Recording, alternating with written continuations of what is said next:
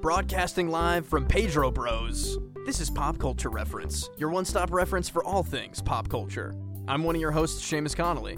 And I'm Garrett Strother, who's now realizing that Pedro Bros sounds a little bit weird in like, just because it's usually the name of our segment. Yeah, and broadcasting so live from the two of us, the Pedro Bros. Yeah, it's that's a little true, weird. I guess. It's a little We're strange. Broadcasting live. That's fair. I don't know.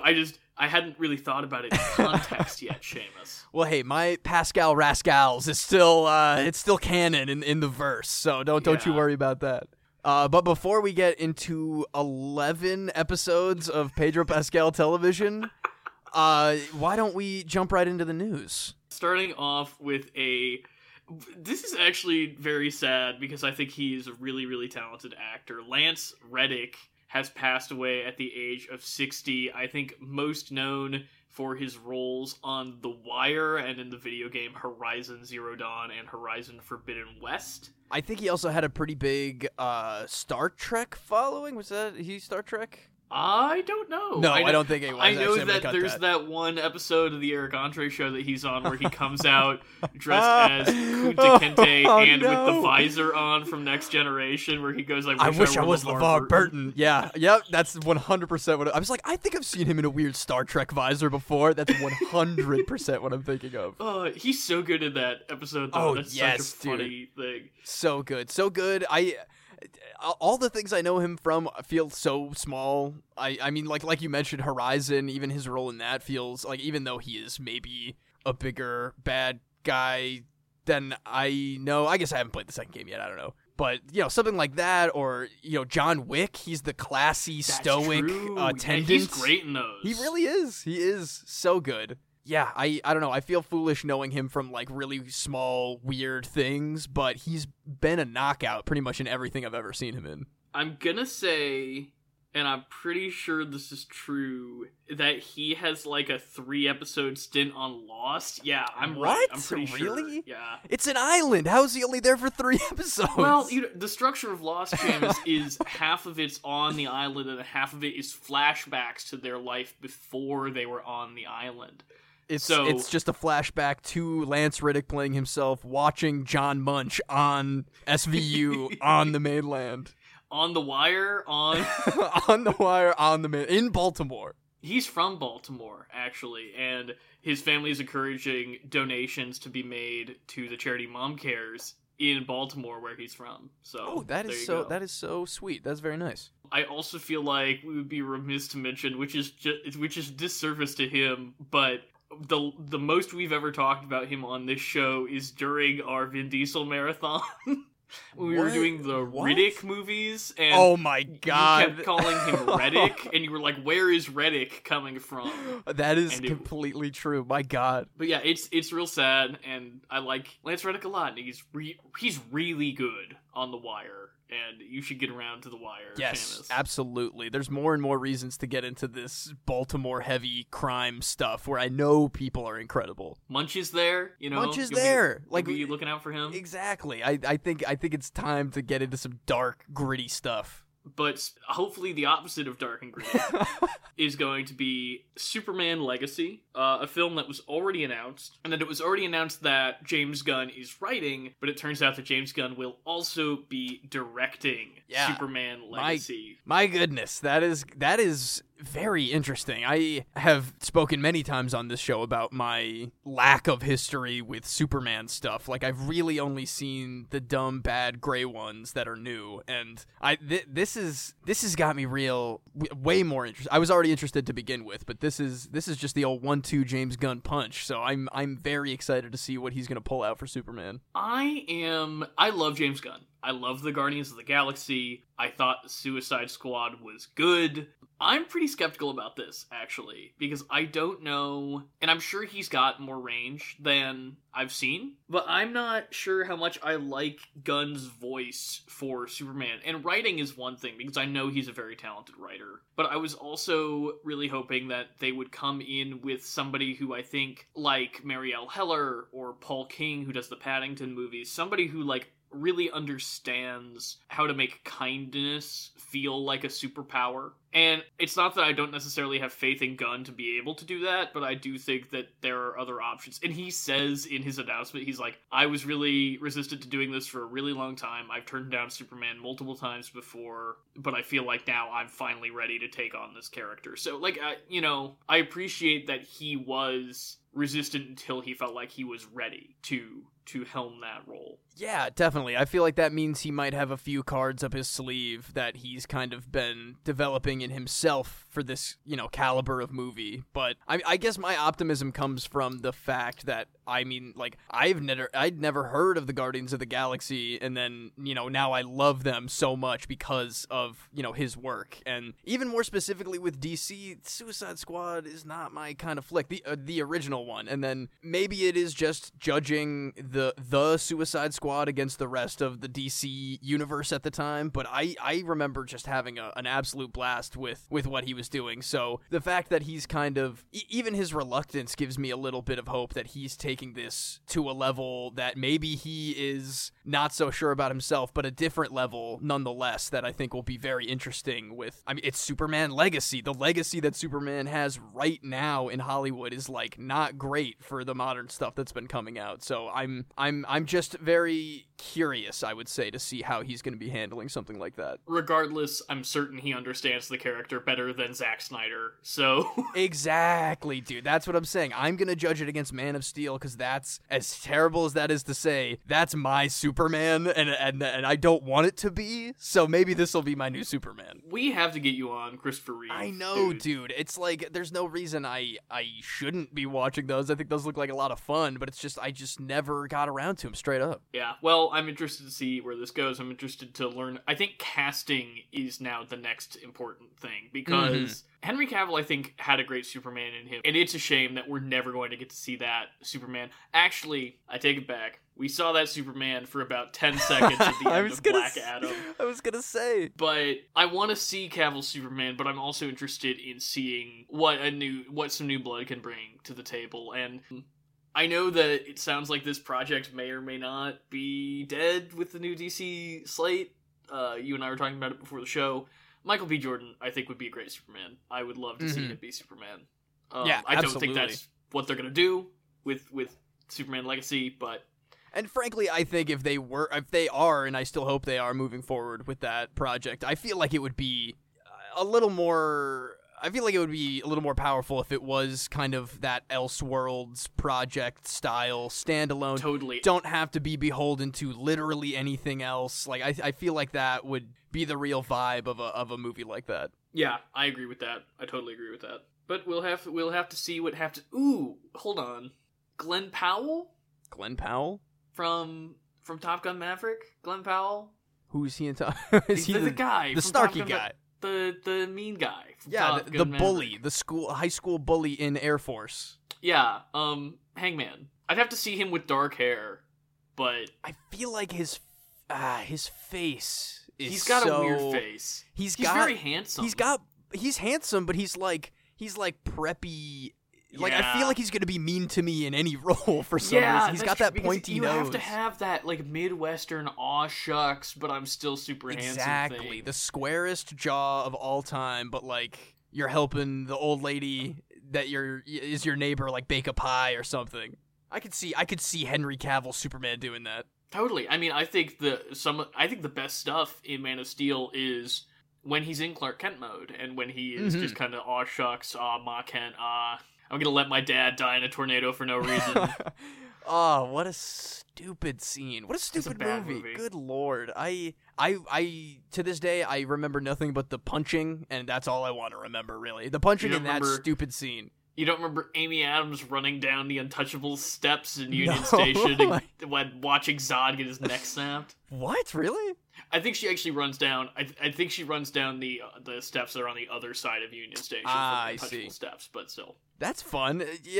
That's not fun enough for me to ever want to rewatch that movie, but that's fun. No, I mean, like, the scene I just described is not a good scene. So. Oh God. Oh, what a waste. But hopefully we're turning a corner here with Superman, and whatever comes with Gunn, I think I will want to see it in the theaters regardless at this point. 100%. agree with you. We're definitely going to cover it for the show, so. Oh, yeah, for sure. But what do you say we talk about a little bit about the Oscars that just happened, what seems like a million weeks ago? Yeah, we've been on a weird schedule here on Pop Culture Reference. But... Breaking news, Brendan Fraser wins Best Actor. I mean, I was mostly happy with the acting categories. I obviously, Ke Huy Quan, Brendan Fraser, Michelle Yeoh, very glad to see them have their day in the sun. Absolutely. That warmed my heart to no end, seeing them in tears in each other's arms post-award ceremony. It was very, very beautiful. Shocked to see the Daniels win Best Director. I mean, good for them, but was very much expecting Spielberg to get that one. Yeah, interesting. The Swiss Army Man fellows pulled home so many Oscars. If I had been told that when Swiss Army Man was coming out, I would have fully not believed it. But you know, I'm really happy. I hope they get to keep doing insane things that are like that have the most money behind them. Yeah, I agree. And the Oscar ceremony had some weird stuff with it. There was, I know you didn't watch Shameless. Yeah, I couldn't stomach a second of Kimmel again. I just can't allow this man to be my Oscars host one more time. The one joke that I did think was pretty funny from the monologue was James Cameron and Tom Cruise were not in attendance, and he was like, the two guys who keep telling us to go back to the theater didn't come to the theater. That's pretty good. Kudos to whoever wrote that joke for Jimmy Kimmel, because that's really funny, actually. There was a lot of annoying Oscar stuff, less than there usually is, but there was a part where Halle Bailey and Melissa McCarthy came out, and you thought they were going to present an award, and they said, actually, no, here's the trailer for the new Little Mermaid movie. And they played it during the award show. Like, not during the commercial break, but during the actual Oscars, they stopped the show. So weird. That is so strange. Has that ever... I can't think of anything like that's ever happened before. I mean, last year they did like the Viewers' Choice Award thing that they would slip in there. But you can't picture Jack Donaghy getting transferred to ABC and going, "Well, we're gonna synergize Disney's new upcoming Little Mermaid movie with the Oscars on ABC, which we also own." He would sell the rights to the Oscar ceremony to iHeartConnecticut.com. It would be perfect. Natu, obviously glad to see that win Best Original Song from RRR. Yeah, incredible. I know that there was some weirdness where none of the dancers were actually South Asian. Yeah, that is Oscars. You're getting there. Just go all the way. Don't be weird about that kind of stuff, because that is going to make a lot of people feel a lot of kind of uncomfortable feelings. Especially because they were so kind of performative about, like, the first song from India ever nominated for an Academy Award. Like, they were very proud of the inclusion. Yeah, exactly. That's what I'm saying. Very strange. Pinocchio won animated feature? It did, which I'm glad about. Because, I liked Turning Red. I liked Puss in Boots, The Last Wish, fine. But I haven't seen Pinocchio, but I've heard it's absolutely fantastic, and I really want to get around to that one, because it's also like really trippy and dark and gross and weird, I think is what I hear. Guillermo del Toro did what? Yeah, exactly. Who would have ever thought it? Also, I'll say this. All Quiet on the Western Front, a movie that I think we talked about this on the show another time too. A movie that I thought was like pretty good, mostly fine. Not a great adaptation of its source material, and doesn't have a real identity as a film on its own. It's more of a war movie pastiche. Won so many awards. It was crazy, and I wish it hadn't, because I think there were a lot of better movies nominated this year than that movie. Top Gun only got one, right? For sound, Top Gun won sound. Avatar only got one for visual effects. Which, how do you not give production design to Avatar? That's kind of crazy, seriously. How do you not give cinematography to anything other than All Quiet on the Western Front?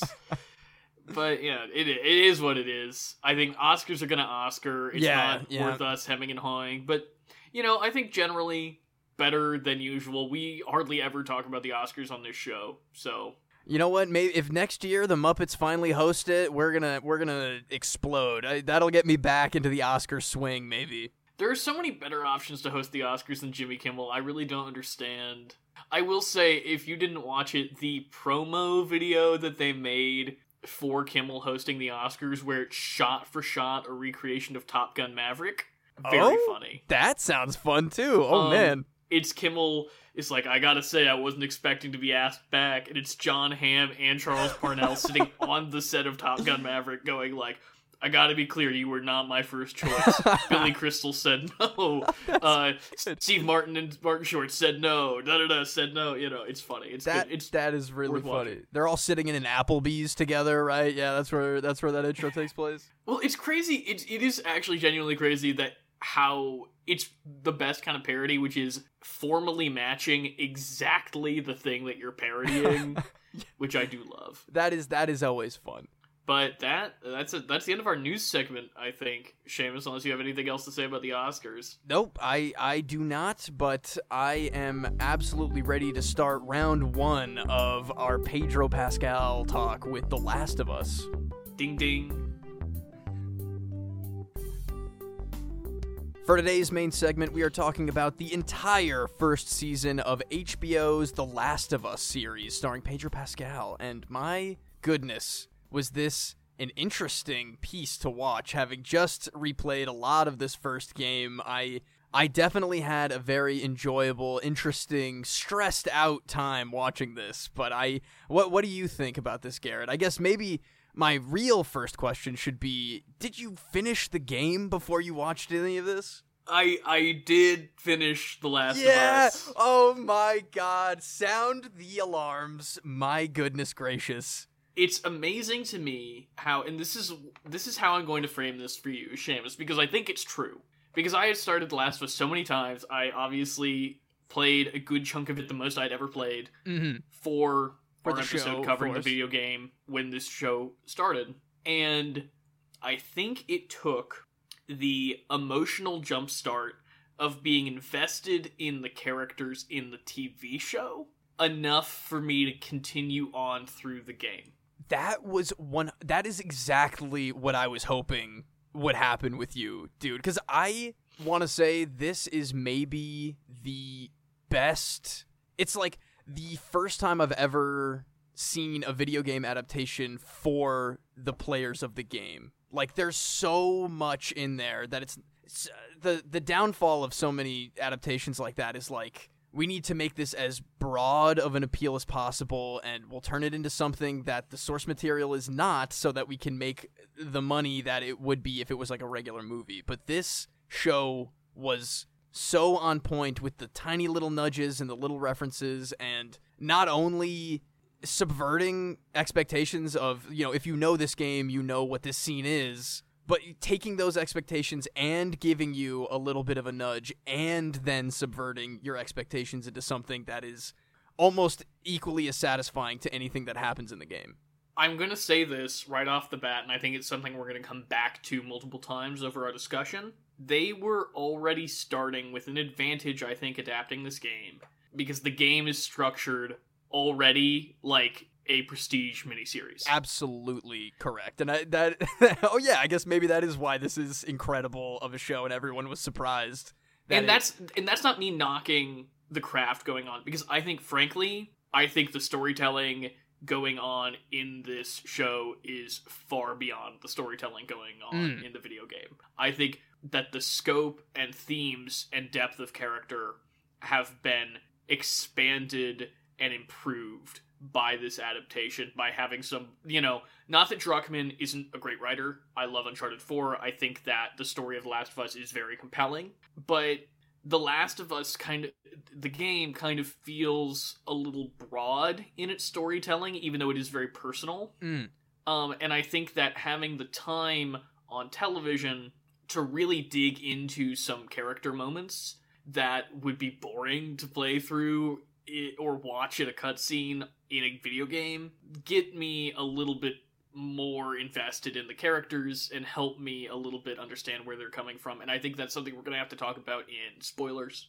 Oh yeah, for sure. We're going to dig into that one for sure. Because the structure of the season is very, I think, non-traditional in the structure of a normal first season of any kind of series. And I think that partially is helped along by the fact that while it in no way relies on you knowing anything about the video game, it also kind of is falling a little bit back on two things. One, the fact that there are people who are already familiar with the video game, but two, this kind of post-apocalyptic media, and specifically, you know, zombies and the structure of the story of The Last of Us, of the, you know, this survivor has to carry on a younger person who's relying on them that may or may not impact, you know, the fate of people outside of themselves. That's a very kind of worn, well-visited trope. I think that there are a lot of things that The Last of Us, the game, pulls from, and instead of letting that be a knock against the adaptation of this as a series, of being like, oh, well, it's just kind of like lame version Children of Men, or it's kind of like rehashing a lot of The Walking Dead. It uses that shorthand that viewers already have. Even if you haven't played The Last of Us game, you understand how zombie and post-apocalyptic storytelling work, and you understand what those beats are. And it uses that shorthand to find really human moments that they can completely expand and balloon into something like you've never seen before. Whereas if it were a more one-to-one adaptation of the game, we would all just kind of be like, man, that's just kind of lame Children of Men now that it's not in a video game format. Yeah, I think a lot of that comes from Pedro Pascal and his incredible performances here as Joel, and I can't ever say anything bad about Troy Baker's original performance in the games, but there's only so much you can do with a computer-generated face. With all of the motion capture technology and facial mapping and everything that we have for that now, I think those moments that they get to expand on between Pedro Pascal and Bella Ramsey, my God, she was also incredible. I think I didn't expect to enjoy this show so much, I guess is what I'm trying to say, but the way that everything is structured and the performances themselves that expand on those human moments, like you're saying, are incredible. Kind of like Andor, whether or not this were connected to a property that I already was familiar with, it would have been one of my favorite shows of the year. I think that superb. There's power in that. Absolutely, for sure.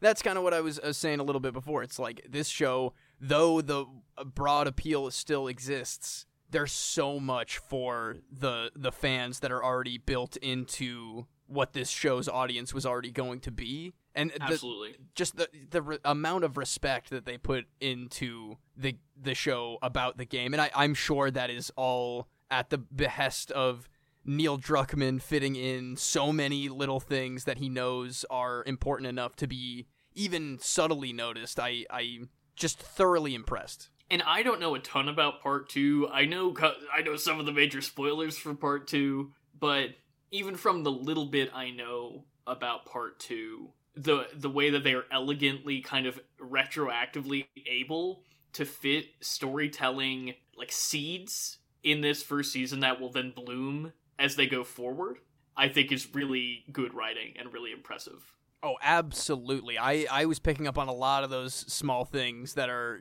season 2, or I think, I believe Neil Druckmann said in an interview that maybe 2 more seasons are going to cover the second game, which...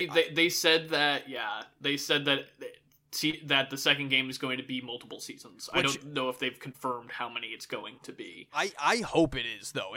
I've hinted to you about just how insane the structure of that second game is, and I think if they took that time, I think it would honestly add a lot to an already super acclaimed story. So there's a couple things that I would love to talk about in spoilers with you to see if you picked up on them, or what you do or don't know about who may or may not have been in the background of certain scenes and all that. Oh, well, kind of stuff. I know some of that stuff, I think, so we'll talk about that. Okay, all right, okay. But I also want to go back to this idea of being able to kind of plant seeds, is that something that the show is able to do retroactively is to establish character behavior that then pays off even better in specific scenes. So like and I'm gonna be vague about this because I don't want to go into spoilers just to make this point, but there's something that Joel uses to navigate with a map, a technique that he uses, that in the video game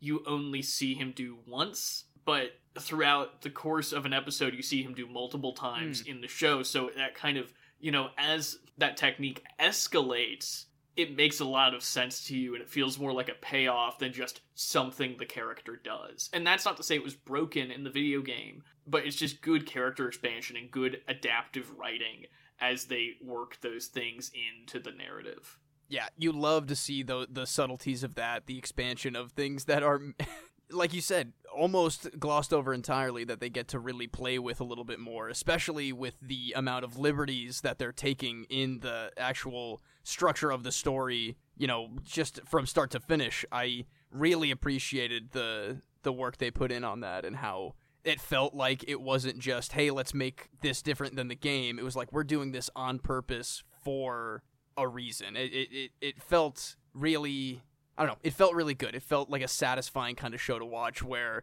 a lot of the times now I jump on a show that is, big and popular and just came out, and the whole season's on streaming, and I find myself, getting bored more often than not, rehashing things, doing the same kind of boring story structures over and over. This was just something a little more special.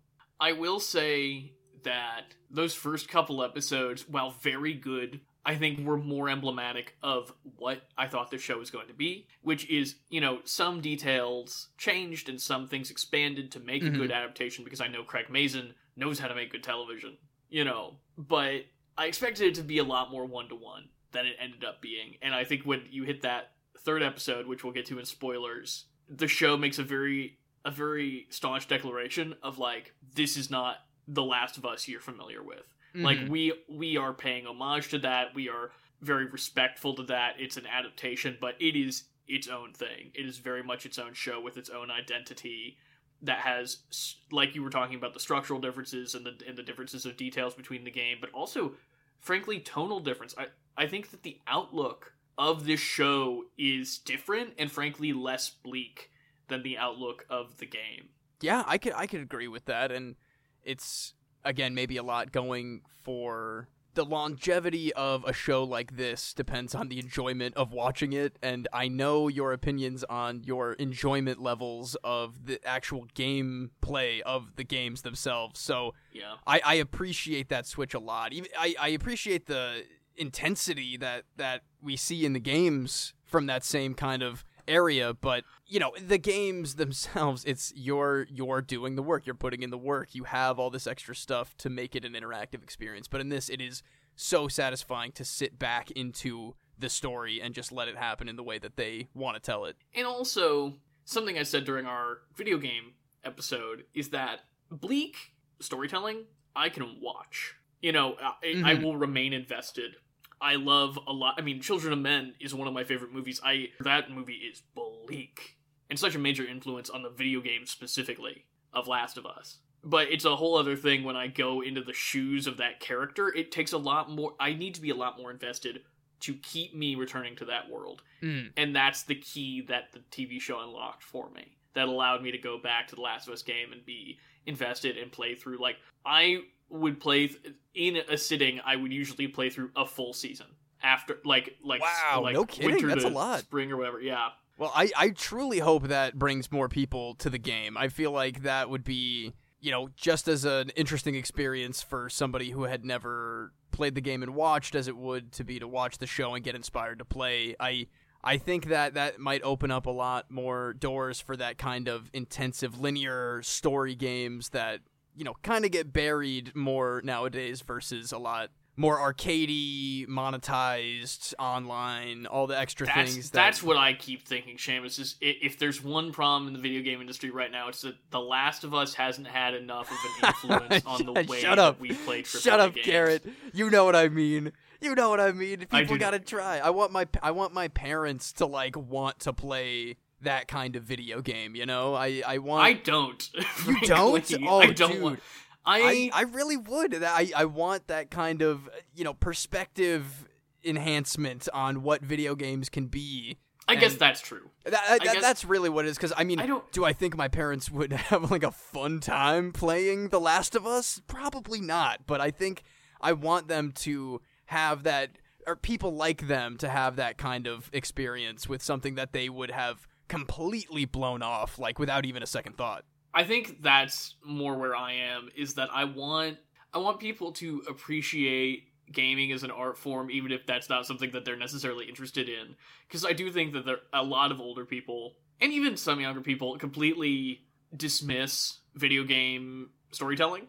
And I'm not saying that that's where the deepest or the best storytelling is going, and I think that there are people who know more about video games than we do that could probably talk on this show about, like, what storytelling in gaming means and what gaming as an art form means and stuff that I certainly don't feel qualified to make sweeping statements about. But yeah, I agree that I hope that this show and seeing what a strong adaptation it is helps people, like, realize that there is stuff like this going on in that field, and that it's not all, Tom Holland is Nathan Drake. Exactly, dude. Oh my god. Eye rolling. I don't know if you can hear the intense eye rolling through the microphone, but it's happening. It's like when Liz Lemon does the mega eye roll and you can hear it crack like an earthquake. God, yeah. Oh my lord, yeah.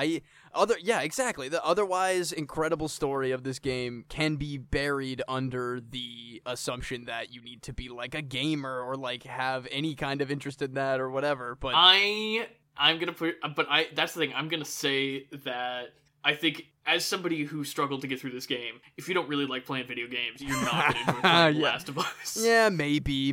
That could be true. I mean, I guess when I look back on that game, it really is all about the story. It's thinking about how relieved I am when it's like daytime and they're like chatting, and then the story is great around that. And, I mean, I don't want to go back and redo our video game episode, but, I mean, I think there's some... I mean, we talked about the gameplay. There's some gameplay elements that we like more than other gameplay elements, Oh, for sure. And again, I think that part of the problem with that game is more like, you unlock so much cool stuff way too late in the game for it to be useful or fun. That is a shame. And the fact that you don't even, like, fully level... Like, you probably aren't going to fully level up your character by the time you finish the game, which I think is insane. Yeah, that can be frustrating for sure. Anyway, that's neither here nor there, because we are talking about the show, and I think that if we're digressing into video game talk, it's time to go into spoilers. I would for love The Last of Us to. Season 1. Yes, spoiler threshold right here. No spores, huh? That shocked me. That's just what I've been milling around in my head. That is one of the biggest changes about just the concept of the infected in this show, which I loved the design of, by the way. I thought the mouth tentacle spores are absolutely disgusting. Unnerving, yeah. But I was missing a little bit of the spores, and that is one of many parts of this show that I can fully chalk up to. We need to cut what would have been gameplay in this show. We're not trying to have an episode where he's sneaking around spores for a half an hour straight, sneaking real hard, doing all this stuff. I thought ultimately fine, but a big noticeable change that I have been thinking about. But I think it goes beyond just like we don't want to see people in gas masks or whatever. I think that the change to it being something that spreads more organically, like that's not airborne, something that in one, it's making it more like, traditional zombie stuff. But two, I think that there's a lot of storytelling doors that the new mechanic where they're like all connected in the ground and stuff. I think there's a lot of storytelling doors that opens that I really like. Absolutely. That is kind of what I was going to say in terms of like my appreciation of the new infected design is like that was a huge plus, that strange fungal network thing. And I guess there weren't a lot of opportunities even written into the show. They might have had spores at one point, but I feel like specifically there aren't a lot of those confined situations that they went through with in the show that they would have had to utilize them in the first place. They cut a lot of the sneaking around. I think I was just saying how I'm really glad that more of the show isn't like the game, but I do think that I could have left in a little bit more sneaking around than they do, because really you get like the first episode and then a little bit when they're with Henry and Sam, and I feel like that's pretty much it. Yeah, that really is. There's a lot more Raider attacks than I remember. It's a lot more action-packed. Which I like that I feel like they kind of front load the infected in this show. Oh, yeah. That is a little bit of a gripe I have, actually. I feel like it was a bit underutilized altogether, the human form of the infection. I think I needed to see a few more clickers in there. But also, I don't really mind because it's the show has different goals than the game does. That's, if that makes sense. No, I do. I definitely know what you're saying there, but when it came down to, because in the game there are still just as many human adversaries that you have to work around as the show, but because they kind of drew back on the infected more, it felt like in my head I was saying to myself, humans are the real monsters again. Yeah, I get it. All right, yes, humans are the real monsters. I understand, but that just feels like the infected were less of a factor on the environment, even though they were constantly talking about them and, you know, taking those precautions. They didn't quite run into them as much as I would have liked them to. I think the perfect balance that this show strikes, I think actually the perfect, not to say that this is the best episode for me or anything like that, but the perfect encapsulation of the way that this show is successful in adapting the game, I think all boils down to the 2-episode arc in Kansas City with Henry and Sam.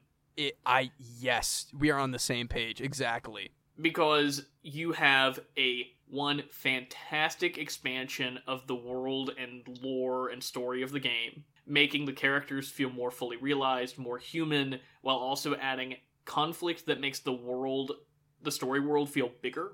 Because I don't feel like the Kansas City portion of the game has real stakes for me, whereas the Kansas City portion of the show certainly does. Absolutely, yeah.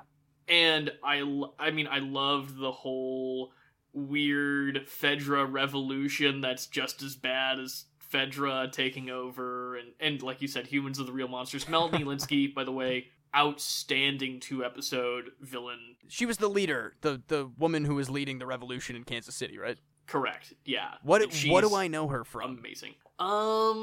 That's a good question. Let me IMDb her real quick to think about what because she's in so much stuff. It was driving me nuts because I was trying to come up with it. But then Don't Look Up? I did not see Don't Look Up. Neither did I. Okay.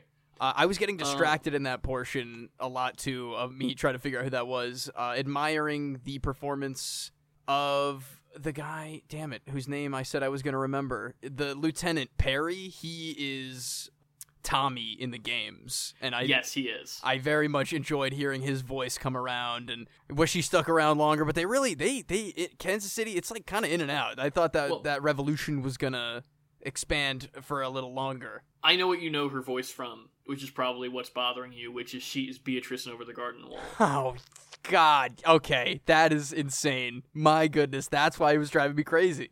She's a great actor, and I think she's so good in this 2-episode stint, and I think that it stays the perfect amount of time, but like kind of returning to the equilibrium of the adaptation, its expansion of its characters, its expansion of the story world, raising the stakes of the video game while also making it feel more grounded, because I think there's a lot of action sequences in the video game that they cut wisely from this show. Yeah, everything in the tunnels basically is gonzo. But also things like Joel falling onto rebar. It like that feel a little bit more like Uncharted or something, where they're a little bit more elevated action. Mm-hmm. Or like towards the end of the game, they cut the whole sequence where the bus floods and Ellie has to save Joel. Oh yeah, I straight up forgot about that. And I think that's smart because it makes the world feel more grounded, but then at the same time, they're making the scale of the story feel way bigger than it does in the game by including all of these different forces and different people. But then also, getting back to what our original point was about all of this, the incorporation of the infected in that story of, like, you know, all of these people that are trying to be the sad little king of a sad little hill, and then the real threat that's lurking and being ignored and finally comes to literally bite them is the infected. And I think the fact that that's the first time that we see a bloater, and I think really the only time we see a bloater in the show. That's the one and only. And they don't even kill it, which I kind of love, just showing how absolutely tanky that thing is. I think it's a perfect structure for this show and for this kind of adaptation, and I am really taken with that story arc, and I think, like, I just love the tone of the show and the things it picks and chooses to take from the game versus choosing to leave alone. Yeah, big fan of the expansion on the backstory with the doctor, and Sam has leukemia, and all the extra goodies we get in that storyline with the new regime of Kansas City. I almost feel like maybe there's something about, like, maybe, there's another faction in the second game that I don't know if you know about, that maybe this faction evolves into that one a little bit. They seem like a similar kind of militant, no-nonsense kind of structure, so I was wondering if they were even connecting those dots even further, which was, obviously never touched on in the second game. So I'm looking forward to seeing if any of that comes back, because like you're saying, that was some of a few of the best episodes. And similarly, I think the part of the game, which we didn't even talk about really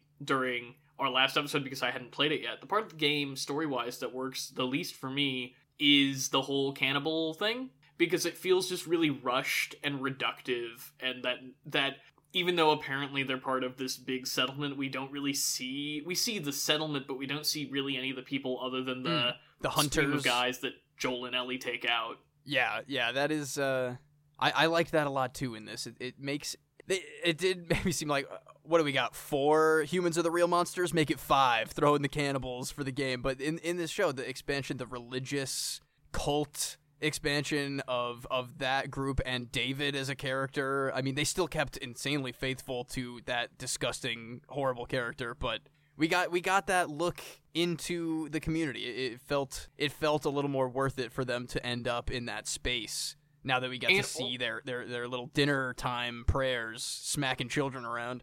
And I think, frankly, it makes the story more impactful for Ellie, because I think my biggest problem with it in the story of the game is, sure, Ellie goes through something, and that's the big thing that happens, is Ellie goes through something. But here, in the adaptation, they make it more thematically resonant to Ellie. I think one of the best scenes in the whole show which is both pretty faithful to the game, but also the expansion is what makes it special, when she's stuck in her cell. Yes. And he's talking about how he's like, you're special, you're a leader, and I know that you're not going to be happy just being nobody, and that you have something to give, like, not just because he doesn't even know she's immune yet, but that intrinsically you have something to give to other people, and you are a leader of people, you're a shepherd, and you have to stand side by side with me to do that, and not to say that I don't care about David, really. It doesn't show me anything more about David that I needed to see in the game, but the way that impacts Ellie and the way that resonates with Ellie, and especially her relationship with Joel, is so much more interesting to me in this adaptation than it is in the game. Yeah, it really is fiery when those guys show up, because the winter portion of the game, I remember feeling like one of the longest portions of that game, and I know they also cut out the entire, like, winter mall portion where she's stashing him in, like, an old clothing store or whatever, but... What? I don't remember that in the game. Oh, am I tripping? No, for sure. It's like he's hurt, she's in a mall. Oh, wait a minute. Did you play the Left Behind DLC? I didn't play the Left Behind DLC. That might have been... Nope, that was definitely it, because they cut back and forth between the mall and the mall she is currently in the winter where she stashed Joel. That is my bad. Totally brought that up out of nowhere. No, it's fine. I mean, it's fine. I just was like, I didn't play that in the game. Yeah, I thought when I was watching the show, I was like, oh, maybe they just cut that part, but they really did a great job condensing down the Left Behind DLC into that one really good flashback episode. I recommend you play that DLC just for that episode, because it works very well. I've committed this much now to playing it. I mean, Seamus, I am making the declaration on air, I will have beaten part 2 by the time the second season of the show comes out. I don't believe you, Garrett, but I wish you well. I will ask up about your progress, but I'm not going to platinum it or anything. Well, no. Oh my God, that's a lot. But But they haven't even started shooting this That's second true, season, that's so true. I got time. I got plenty of time. I'll wait till it starts coming out, and maybe you'll get the same kind of like ignition switch where you get a little taste and then you go in for the real stuff. Well, I think what it is I'm invested in these characters, and this Sunday, when there's no new Last of Us, I'm gonna be feeling that, I think. And I'm gonna be like, oh, I wish I could play. Anyway, I'm invested enough that I'm gonna play the DLC, I'm gonna play that second game, because I genuinely care about these characters in a way that I have never been able to get to that point before. Well, I very much look forward to hearing your opinions on how that game works out, and I think maybe we'll get together, do a little watch party for the second season, because that is going to be the most bizarre thing. Like, if this season was so, like, it was a pretty crystal clear adaptation for the first game, the second season is going to be all over the place, and I just really want to know how that's going to happen. Also, if I'm being honest, the second game is always kind of the thing I've been more interested in or since it came out, it's been the thing I've been more interested in regarding Last of Us, because I think part of my resistance to the first game, in addition to all the other things that I enumerated on the podcast the last time we talked about the game, was that it's like, I'm like, this is just the same as every other apocalypse thing, and I get it, and I'm like, good, I understand, I've seen Children of Men, I've got that kind of fix, and I feel like the fact that The Last of Us Part 2 sounds so much more complicated and messier and grayer and weirder, and I'm into that. I want to see where they are able to take. Now we've done the hero's journey, we've done like the standard thing, and now it's time to see where it takes us from here, and I'm interested in that, and especially from the few spoilers I know about the second game, I'm very interested to see how certain events trigger character responses. I thought you were going to say trigger the fan base again.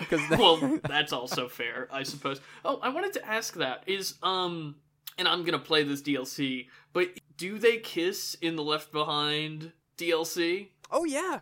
That's like okay. The so whole... that's like explicitly. Yes, like... for one. Yes, okay. Absolutely. That is source material. It's not like how they turned like a bitter old hermit into one of the most beautiful love stories that I've like a short film about love that I wasn't expecting. It's time to talk about them. Yeah, Bill and Frank, the making me cry episode 3. What the hell, man? That is an excellent episode of television.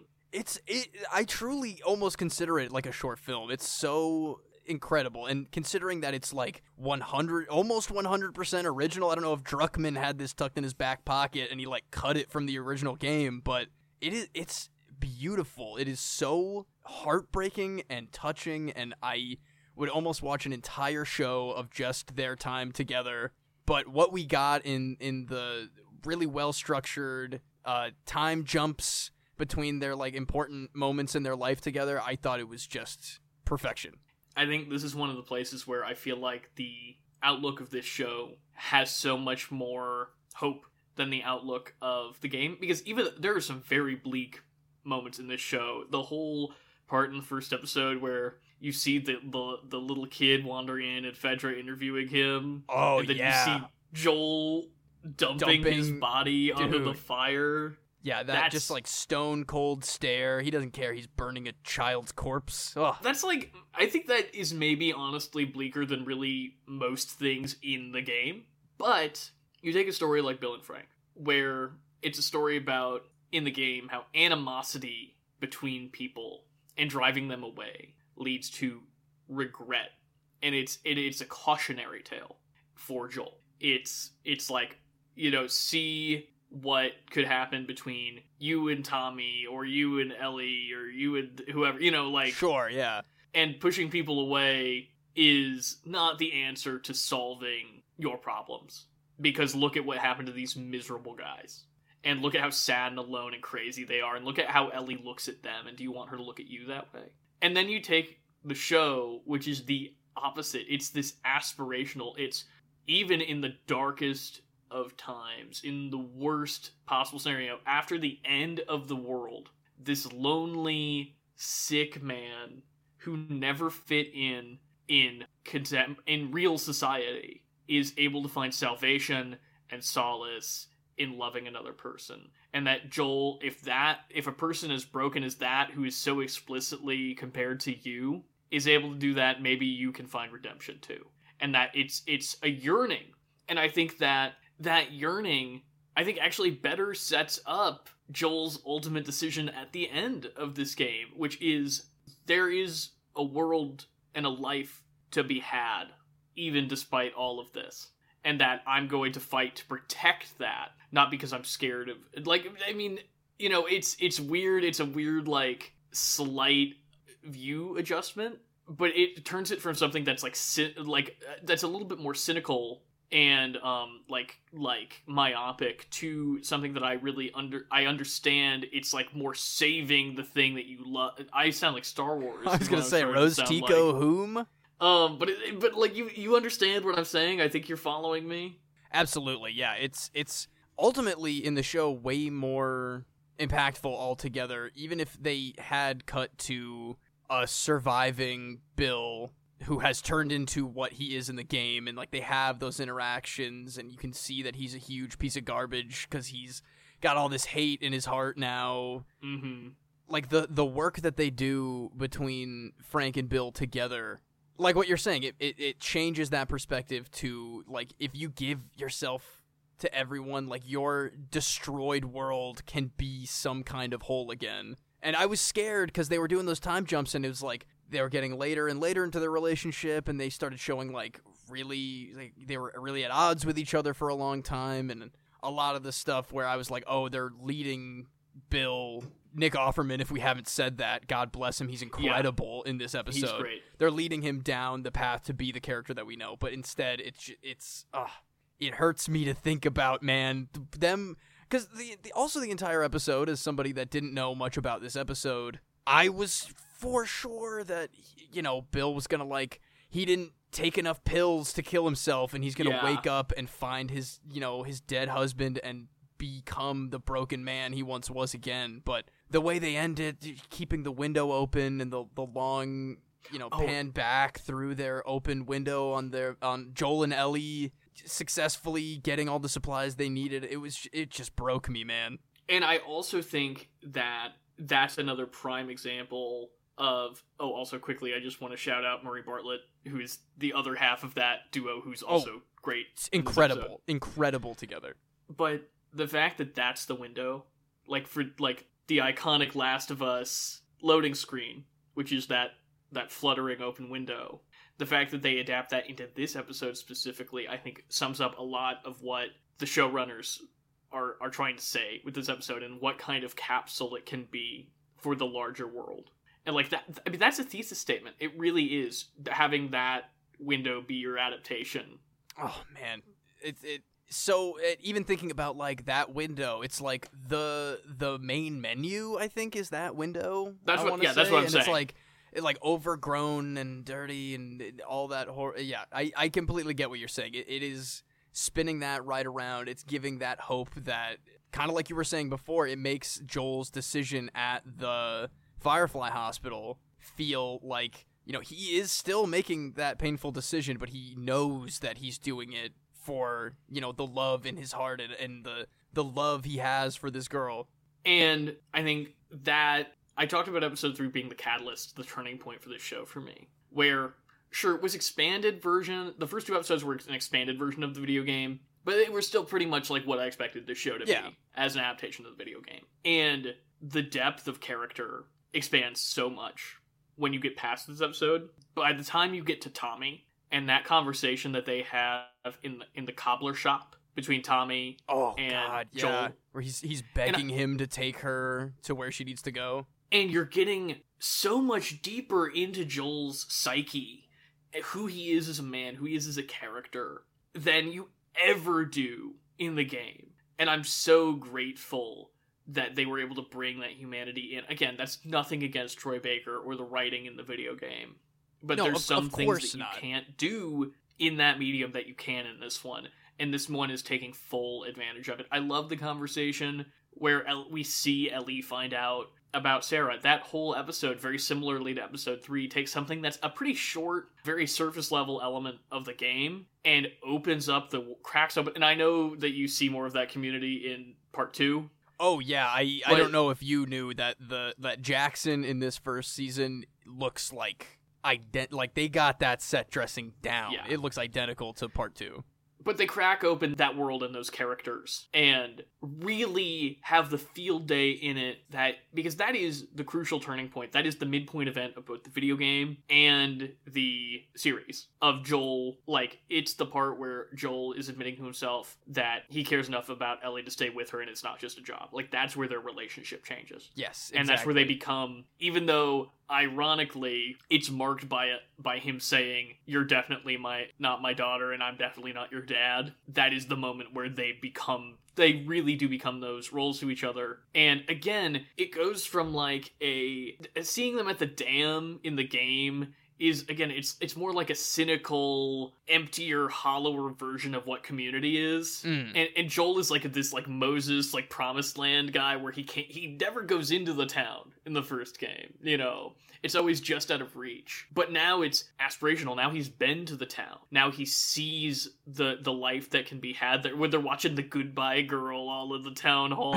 I was wondering what that movie was. Richard Dreyfuss in The Goodbye Girl, 1977 probably. Never heard of it. It's supposed to be good. I've not seen it. It's been on my watch list forever. But at the end, when he says to Tommy, you know, Tommy says to him, rather, "There'll be a place for you here." And he says, "I am counting on it." And that line is not in the game. I'm counting on it. Is it not? Tommy says, "There's a place for you here." But Joel doesn't say back, "I'm counting on it." Oh. And I think, again, it turns it into, it's not something you're afraid of. It's not something that you're, like, it's not the cautionary tale. It's the goal. It's the thing that Joel wants of a life more than anything. And that's where I think that the tone of this adaptation is really changed from the game. Now, whether that's better or worse is up for debate. Like, for example, I think something that's actually, even though I think they handled it really well, something that's actually, I think, played worse in the show is the hospital shooting. Because even though it is not shown to be glorified and they played like the sad music under it,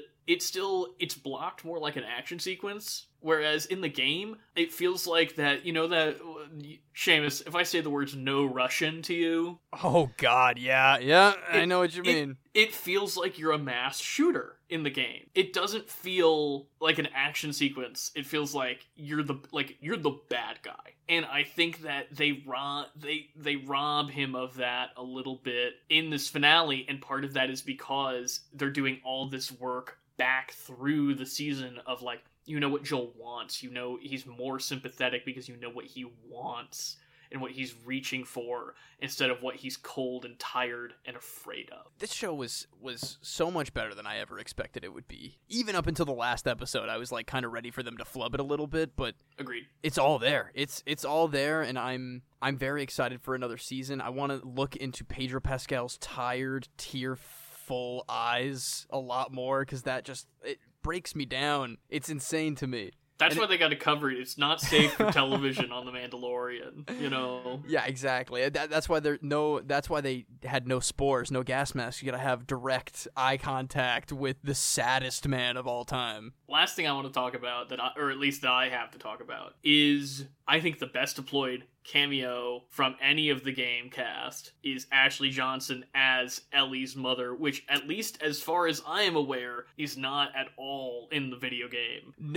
That was completely written for this show, or at least if it was written for the games, they never went through with it. I thought that was masterfully done. You could, the look of recognition that me and Kara gave each other when we heard her like grunt in pain, and we're like, oh, we've played like 250 hours of this noise over and over again. We get it. We get what's happening here. I thought that was incredible. And I think that actually something that connected for me during that episode was, I was like, actually, Ashley Johnson and Bella Ramsey kind of do look alike, and that's really good casting. Exactly. Oh my goodness. Because I think she did a lot more of the mocap for the second game than the first game, and it's just like they look a lot alike. They have that. It's like the eyes and the cheeks seem. I think to, the nose too. I think there's something in the nose. They just look altogether really, really alike. And I think that is explaining Ellie's immunity is something that I actually really appreciate. I think it makes more sense for this adaptation than it does for the game to explain Ellie's immunity. But does it make sense at all in the lore? I guess, what is the lore? It's okay. Evil zombie spores. I guess I was anything thinking could about happen. this, actually. This is stupid, but I was thinking about it. Okay. So the implication, right, is that when her mother gets bit and she is simultaneously giving birth to Ellie, some of the cordyceps make their way through the umbilical cord to Ellie. But not so much that when Ellie's switchblade is used to cut her own umbilical cord... Yeah, crazy, badass. She becomes a walker, or an infected, not a walker. Day walker. This is not The Walking Dead. Man, there is so much Walking... I gotta talk about that. Dude, There's so much Walking Dead on this show. It's crazy. Sure. It made me want to go back and watch the first season of The Walking Dead. Season of The Walking Dead. Because that's a good season of television. Anyway, back to Ellie, though. I was thinking about it. I was like, a vaccine is a small amount of something that your body can... Like, your brand new body that thinks everything is harmful and is on the highest alert it can possibly be in your life, to synthesize a little bit amount of that and turn it into, stay away from this body, this is bad stuff. That's what a vaccine is. It makes sense to me. I guess so. I mean, does that work with mutated flower spores? I'm not saying I'm a scientist, Seamus, but I am saying for a layman, I think that is actually a really smart way to have explained away, especially because they make it very clear in the game and the show, unless, of course, I don't know something from part 2, which don't tell me anything if this is incorrect. How rare Ellie's condition is. Like, there, as far as anybody's aware, there's never been anybody that's been a little bit immune. And I think this specific circumstance of how that would happen is so it is so specific. It really is. How on earth would anybody even replicate that? You know what? That you're not wrong. I think that it's not like I'm not throwing out the season because of that, but I just have to take it on its face. I guess it's a zombie show about mushroom spores that infect the entire world. That can clock for sure, and that also even lends itself to, in the game, Marlene, when Joel wakes up in the hospital and Marlene explains what's happening. If I'm remembering correctly, it's way more vague about like we might be able to maybe possibly synthesize a cure that might work if we go through with this. No, she's pretty explicit. As somebody who just played that level.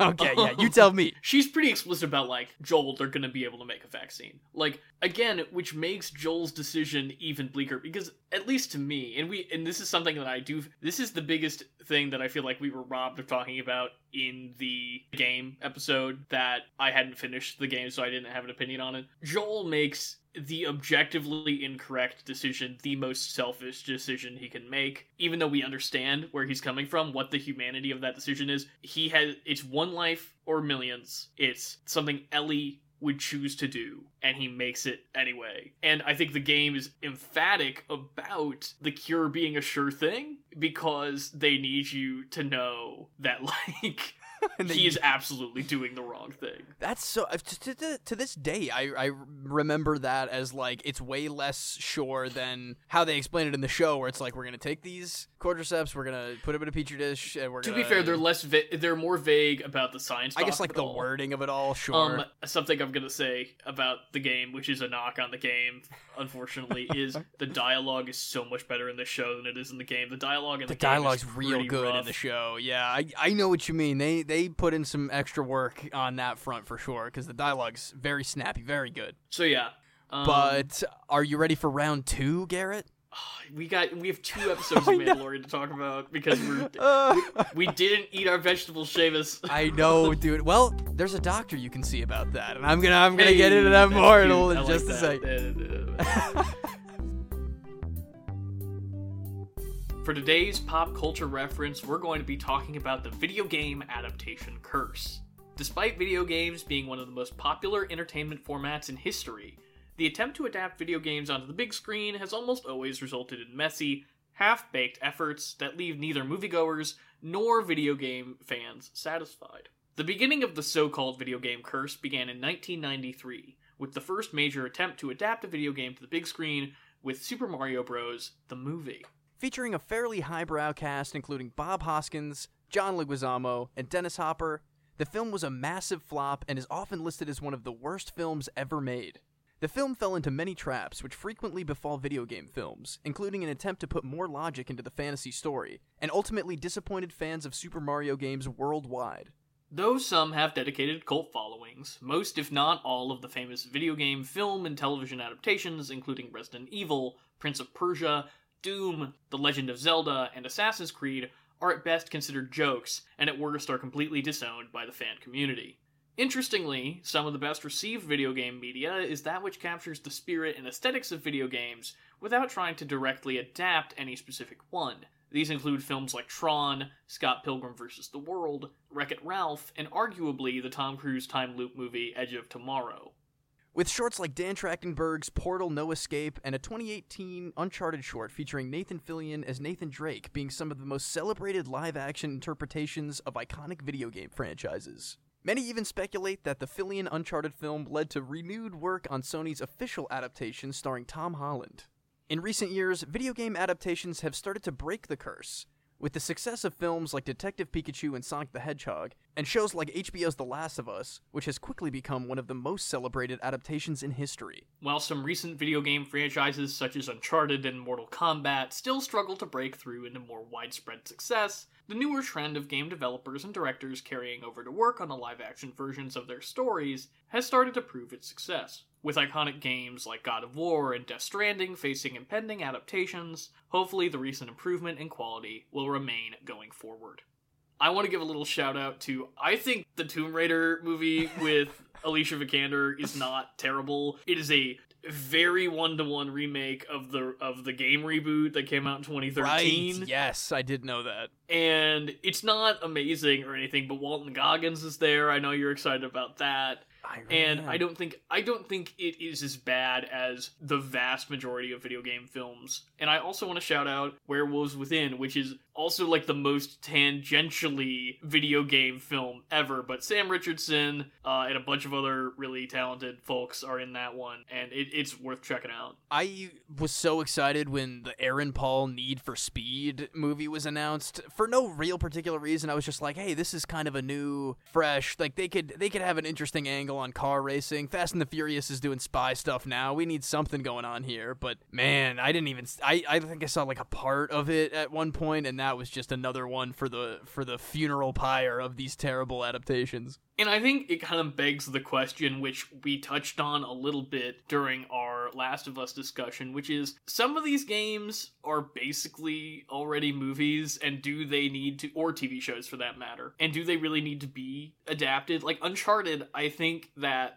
as much as I would love to see a good Uncharted movie, the idea of adapting Uncharted into a movie kind of misses the point of Uncharted, which is they want to put you in the action movie. They want you to feel like you're in the action movie. And if you take Uncharted and transplant it into a passive format, you're kind of just doing knockoff Indiana Jones. Yeah, that's where it always kind of gets hit from, I feel like. When I think about something like the Metal Gear Solid movie, which will maybe come out one day, I'm like, will it ever be better Jordan's than... been having health problems, man. It's not his fault. It's no one's fault. That property specifically has been thrown around to a million different people that have just never been able to follow through for whatever reason. But my question is it gonna even hold a candle to Escape from New York, which is one of, if not the largest influence on Metal Gear Solid or Snake as a character. I was gonna say eye patch wearing Snake was influenced by Metal Gear Solid. Kojima from New York. Kojima won't shut his mouth about Snake Plissken. I'm telling you, he's straight up. Oh, he loves. You know that he literally names a character Pliskin in the second game. Yes, I do know that. Of course.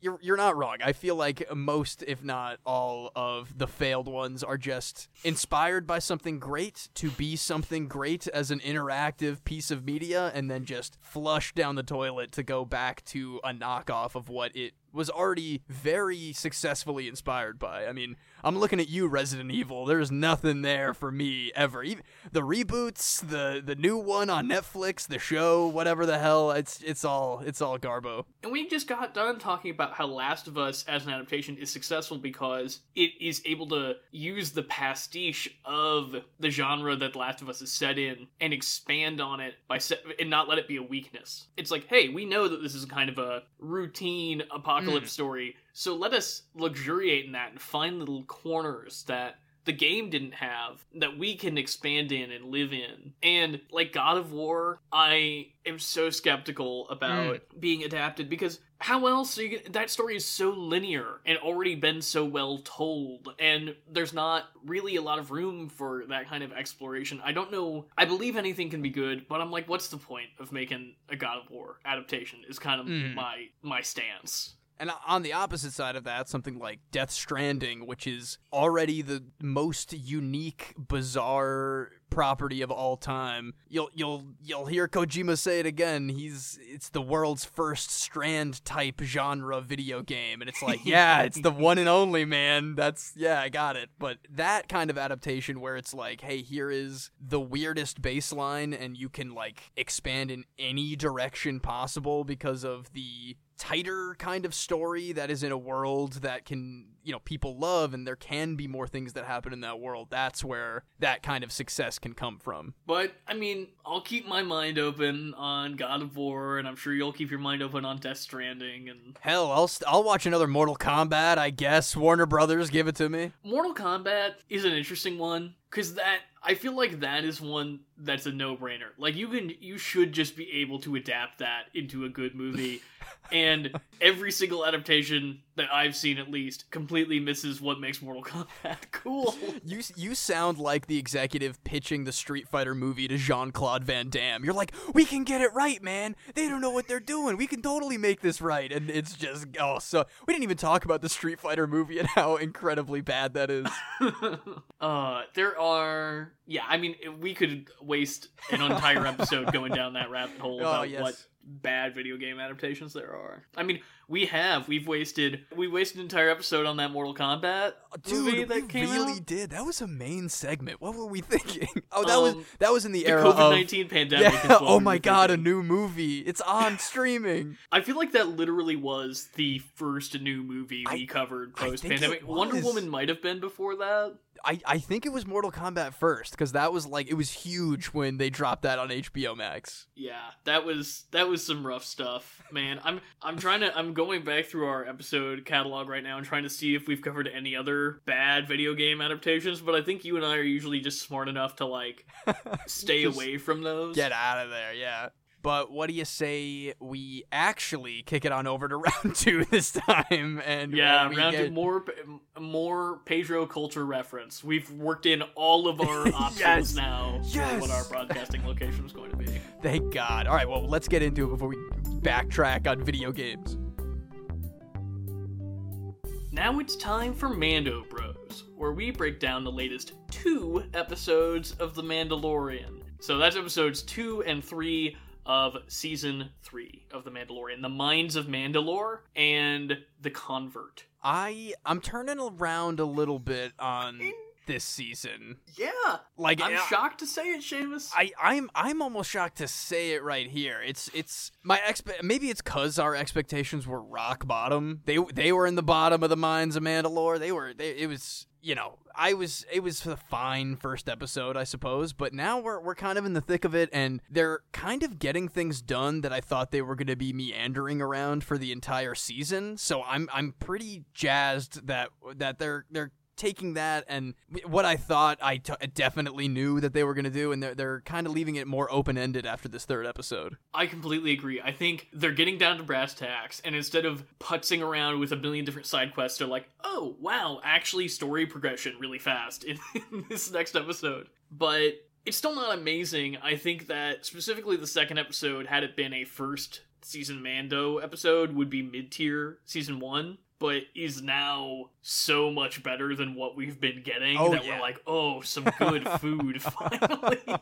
Oh yeah, we get to, And I'm not even, there's a couple like real hard first 2 season callbacks that didn't make me exhausted and, felt like they mattered a little more in the wider breadth of what this 3rd season might turn into. I'm enjoying it. I'm looking forward to Wednesday again, because we're kind of getting to a point where, unless they're just going to kind of, limp along a little bit, we're like, crazy things are about to happen. Like big things that they haven't even hinted at are about to go down. I'm kind of shocked. Yeah, it'll be very interesting to see what all happens on this season of Mando Bros. And I think that with how much they got done in these episodes, that's most of what we can say.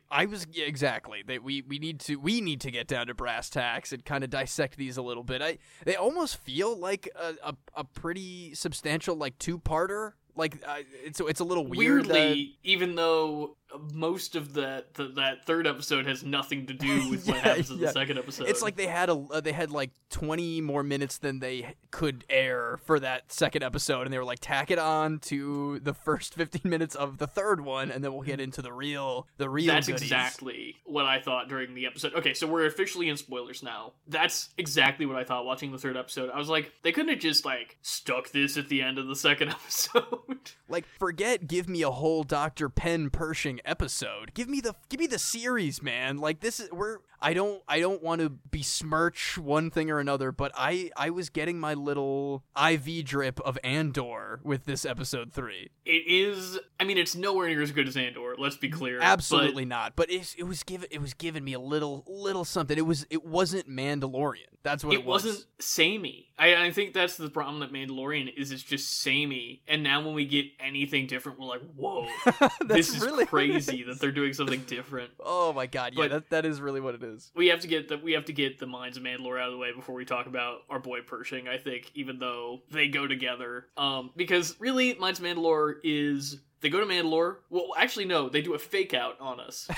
I was like, when he lands and we see Ava Sedaris, I was like, we are not doing a Tatooine episode. I cannot take a Tatooine episode right now.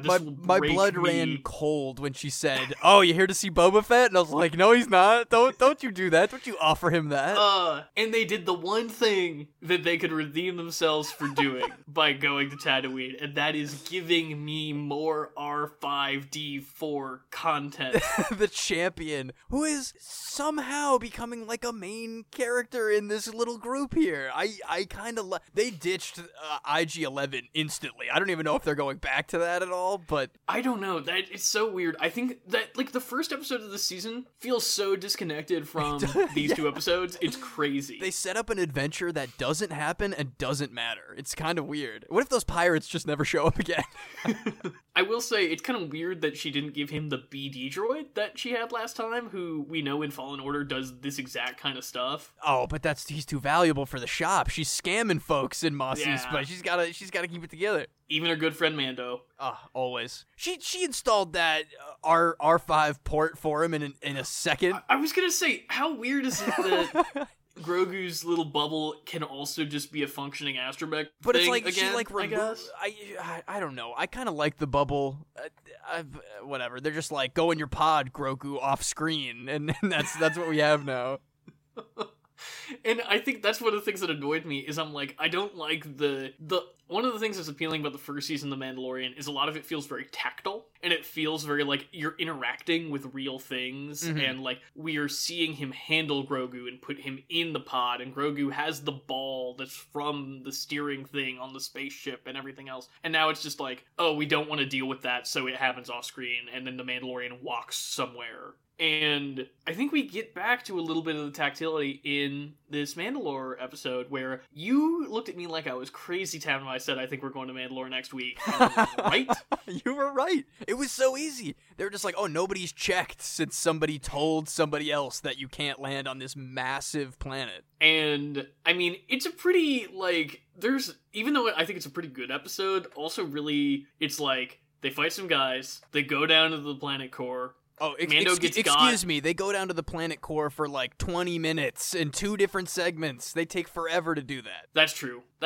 But then Mando gets got by the weird spider leg thing, which is cool. I think that's a cool thing. And we were admiring this disgusting spider eyeball robot guy. And I want to know more about him, but I don't want him to be tied to anything else. I just want him to be cool and like, I want it to be like, you know, back in the day when they would have something weird like this as a one-off thing in Star Wars, and then they would build out an entire bizarre, disconnected backstory for it. Like the visual encyclopedia of The Mandalorian Season 3 would like have a arrow pointing to that guy and be like, he's a mutated Mandalorian who's been living on robot parts and blood? What was he doing to him in that like rotisserie chicken rack? He was like draining him. Yeah. Like for pourquoi, Garrett? Like what is the purpose of this little guy? Maybe that keeps the weird eyeball alive. That seems to be the only organic part of him left. I guess that makes sense. But like at first they do that lovely little jump scare in the mines that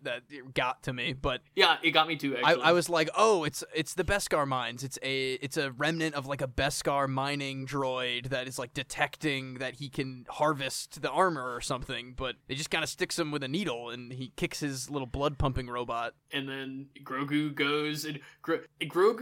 goes on Snow White's scary adventures at Disneyland on his way back to the pod. Oh my god, yeah. I mean, I was a little questioning when Bo-Katan was just like, "Oh, we got to go help Mando. I guess all my weird beef is gone." But then I'm like, she has this weird. She can't like. She could just leave him to die. She could have just shot and killed him at some point, maybe. I was gonna say, like, I feel like all the narrative momentum of she needs a Darksaber, so she's gonna kick his butt from the end of season 2 is just gone. Like, I don't know what's. If anything, I don't want to tell tales out of school, Seamus, about Bo and Din sitting in a mine, Kissin, but it seems like they're good one. Thank you. Good spelling. Didn't find anything wrong with that. Thank you. I went to college. It seems like that maybe they have a thing going on a little bit. It's possible. I almost feel like there are a few things. Her integration, she is walking the path now, Garrett. She's bathed in the waters. That's episode 3, but yes, I'll allow the jump. It's all the same story. I think while there is some budding chemistry that she is like just being weird and friendly now, but I think maybe her journey is through Din Djarin back to the way of the Mandalorian, and that's maybe how she's gonna earn her rights back as some kind of ruler. Well, I think she's gonna earn her rights back by, like her ancestors, as Queel would say, riding the great mythosaur. Oh, how are they gonna get that thing out of there? They went through like a tiny tunnel. That thing is huge. It's like, it's gonna be like, they're gonna burst out of the ceiling like it's Gringotts. There you go. Tremors style, it's just gonna burrow or something. I didn't know mythosaurs breathed water? Is that something I knew, maybe? That's I don't think weird. we knew. Well, the mythosaur, I believe, as its name would imply, is believed, even in the Star Wars universe, to be a mythological creature and not real. That is fair. That is fair. Which is why it's so crazy that they see the mythosaur in the water. Mythosaur. And why at the end of season 3, or episode 3, I keep saying season 3, it is season 3, but at the end of episode 3, she's looking at that Beskar mythosaur skull being like, I bet these zealots would follow me if I was riding the mythosaur. Hell yeah, honestly, I'm down for that. Give me the upgraded version of that Book of Boba Fett Rancor stuff. It actually have some stuff happen with it. And I think this is actually the most interesting direction they can go with this stupid cult that I hate, which is Bo-Katan doesn't want to walk the way of the Mandalore, but she is now real. Like, her army was disloyal. They left her. Who is more loyal than a cult of religious zealots? Nobody. That is true. That is true. She could rise him up through the ranks, get him back to Mandalore somehow. I don't know how they're gonna have him drink in the living waters, if you know what I'm saying. Oh god. Oh man, they're giving us little snippets about this cult now they could make it more interesting, but they're also not doing that specifically. They're kind of all their eggs are in the I really hope people watching this are just admiring the different colored Mandalorian armor basket, and the Lego guys basket? Oh yeah. That's also what I was thinking. I need the the Mandalorian cult hideout playset where I can just have a bunch of little different Mando armors. Also, Paz Vizsla not looking too happy at the end of that episode, I will say. Yeah, oh man. There's your infighting right there. It's gonna be half of the cult is following him to overthrow maybe Din Djarin, maybe Bo-Katan, whoever lays claim first.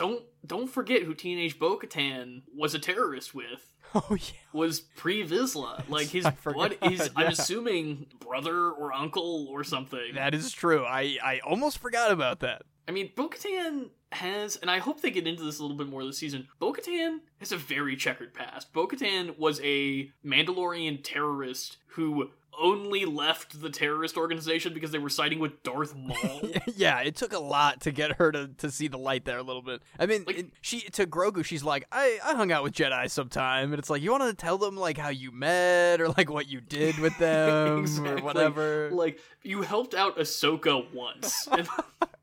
Oh man, yeah. Now in Ahsoka, the show, when it comes out, when they meet and they're like, "My old friend Bo-Katan, we have such history together." I am actually. I hope that I don't want because the Ahsoka show, I feel like I'm putting all of my Clone Wars, all of my everything hopes, all of your Rebels hopes.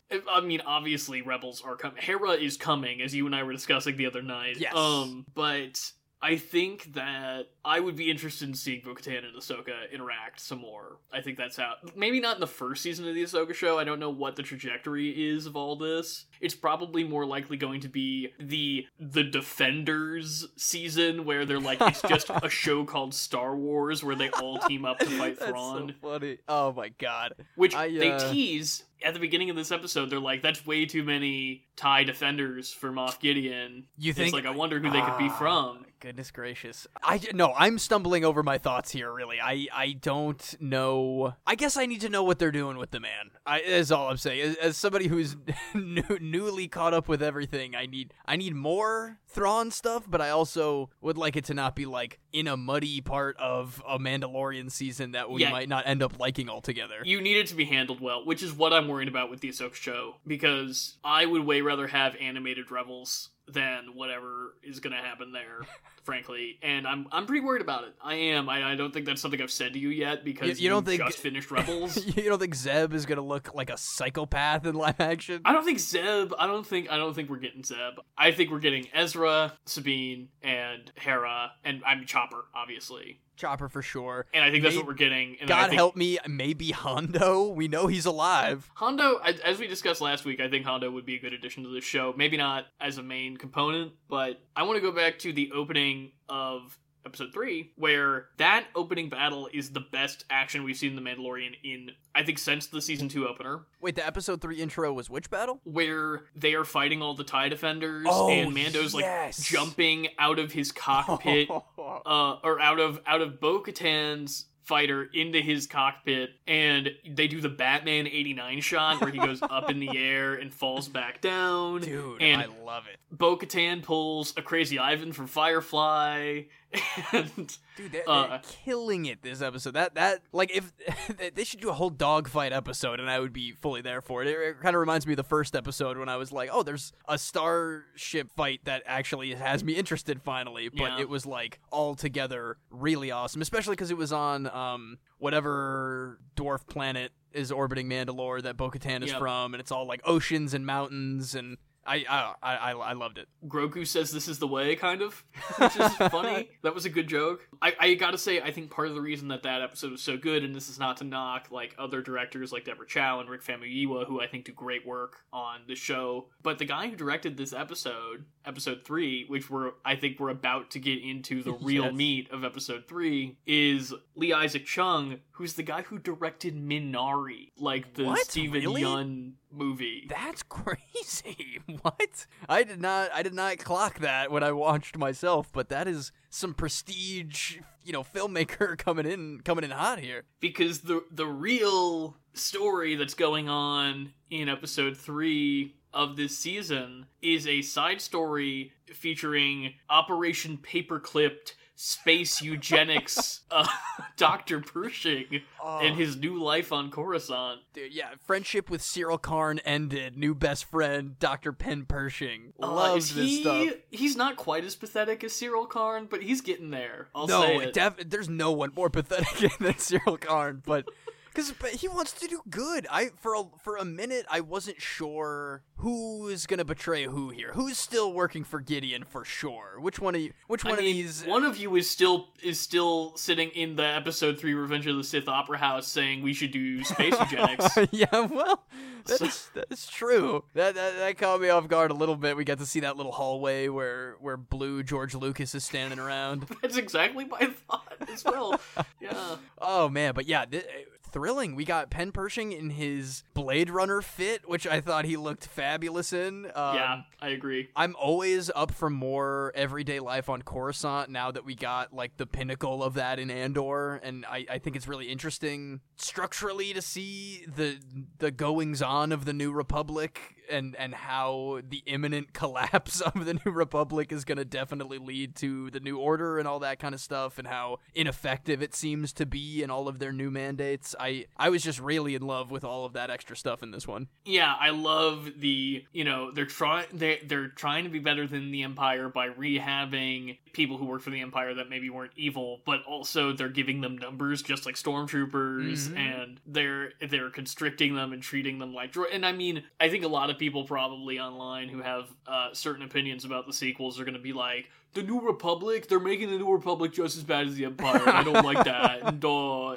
Kylo Ren was right, guys? And I don't think I wouldn't go anywhere near that far, because I think they're showing us, I think, a kind of nuanced, it's not quite as nuanced as Andor, but actually like a kind of politically minded, real world minded take on what is it like when a massive regime falls and a new bureaucracy has to take its place. And it's like, there are elements of fascism that are going to remain unless actively fought against. Yeah, it's this level of this desire for the order that is needed to run that level of government, but it's like you can't really have that kind of order without a few mind flayer devices lying around that you can very subtly brainwash people into being happy about. It's very weird, and I like kind of seeing the shadows of that all. And I like that. I think this is the most probably the most distinct way to compare it to Andor is, like Andor, they're trying to lean into the noir pastiche. Like, there's a guy who's caught up in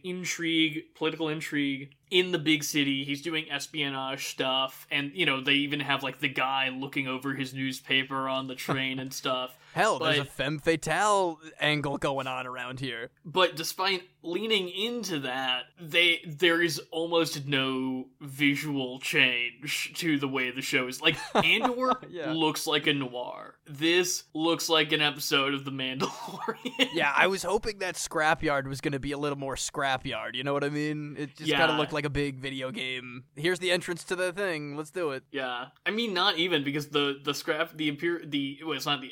it's a Old Republic Scrapyard. Scrapyard for Imperial stuff? But I was going to say, comparing it to the Scrapyard in Fallen Order, it's way more clean and just, it leaves something to be desired. But I do think the production design overall in this episode was really well done. I want that weird space six-pack. I want to go and buy that at Galaxy's Edge, and I want you and me to split that. Space six-pack? When they're all sitting around in the courtyard, and they've got it's like a stacked cups kind of.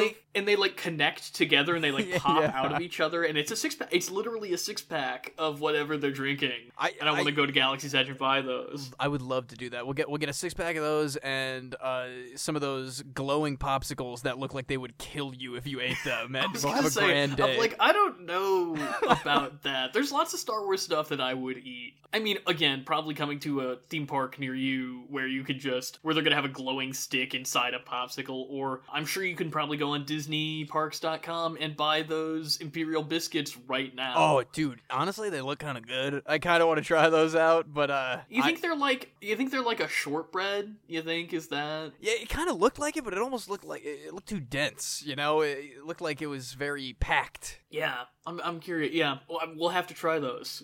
Yes, God, yes. And when we go to the Disney Parks food court, and it's just every Star Wars food out there. But if we want to talk about the actual, character stuff going on in this episode, I like that Pershing is having such a difficult time adapting to his new life. And it's not just things like, oh, like, I feel bad about what I did. I mean, that stuff is there too. But I'm also enjoying, like, he doesn't know how to live in the big city. Like, he's scared of the train. Yeah, the droid yells at him, and he's so sorry for trying to touch the top of the mountain, you know? Which, I love that mountain from the High Republic showing up. Hell yeah. And I think it gets a little snippet in the Clone Wars here and there, I think. Oh, does it? I think maybe like one episode they're on course. I don't know. But, maybe. I mean, I just remember, I feel like it's thematically very and I don't remember how it's used in the Clone Wars, if that's true, which I'm assuming it is, because I trust you, Seamus. Thank you. But thematically, I think it's in Light of the Jedi that they introduce it in High Republic books. It's used as the symbol of, like, there is nothing not too big that it cannot be swallowed up, that the march of progress can't just engulf. And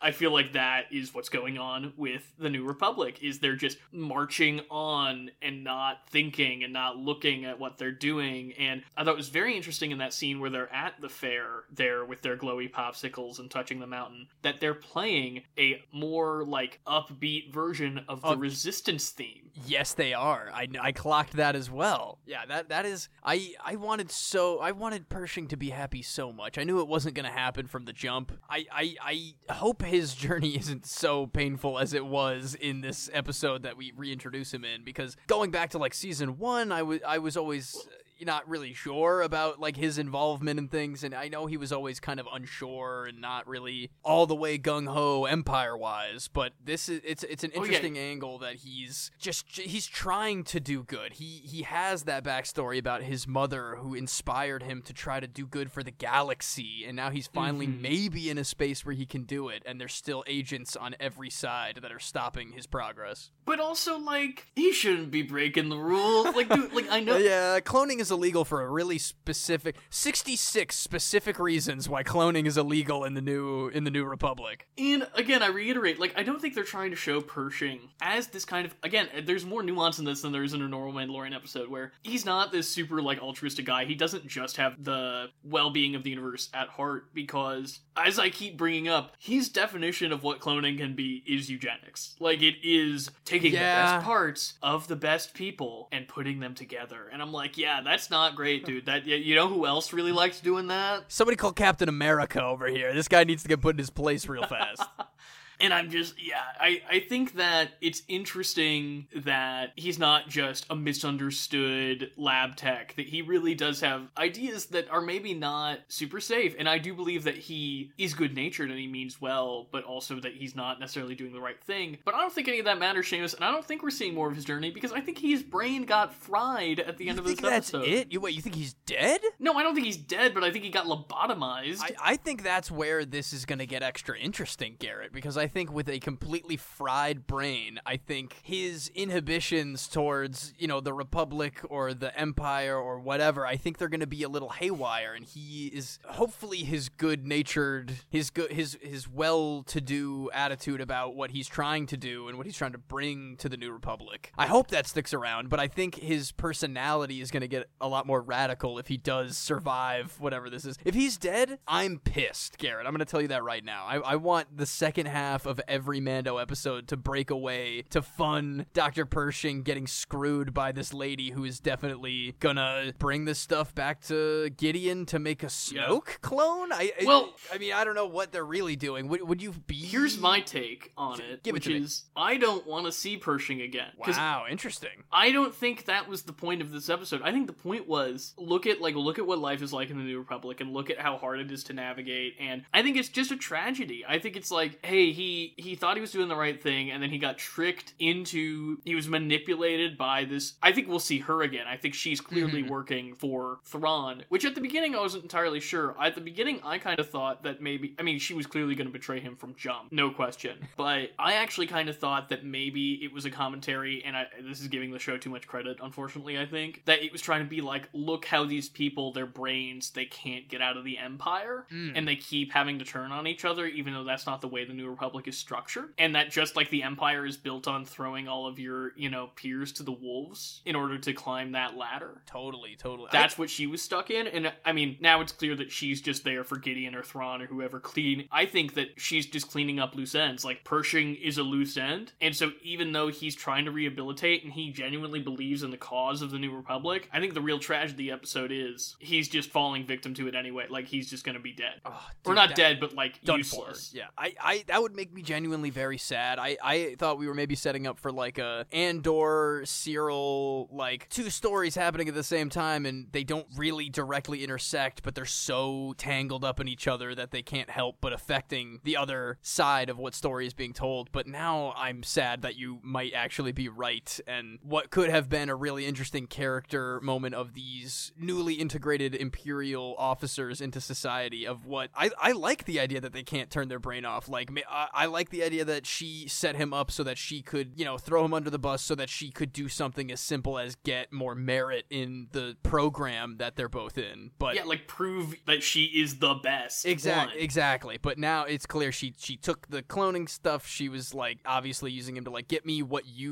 one person would need to successfully continue your clone research, and now she's taking it to whatever. But now I'm conflicted, Garrett. Now I don't know if I want Pershing back, even though I would like to see that kind of structure again. But what I'm really saying is I want to watch Andor again, and that is what I have to stop thinking about in terms of Mandalorian. And I think what you brought up about those 2 stories being parallel is really interesting, because obviously the convert kind of means everybody. The title of this episode, it means Pershing, and it means Bo-Katan, and it kind of means Mando, and it kind of like it is a very clever title, I think, in what it all can apply to. Yeah, I definitely agree, and I hope there's more special attention to the little stuff like that going forward. I'm still not all the way on the Mando train yet. Me neither. But absolutely not. I think the next episode is going to be the decider of are we going in the right direction, or are we Book of Boba Fett in it? Okay, it's not going to be that bad, but are we going in a direction that I'm going to be more bored of? I is what I fear. I hear that the next episode is directed by Filoni, so I feel like they could go either way. It's either going to be just chock full of references and nothing of substance, or it's going to be banging. Which is the 2 modes that Filoni has, unfortunately. Yes, it is. And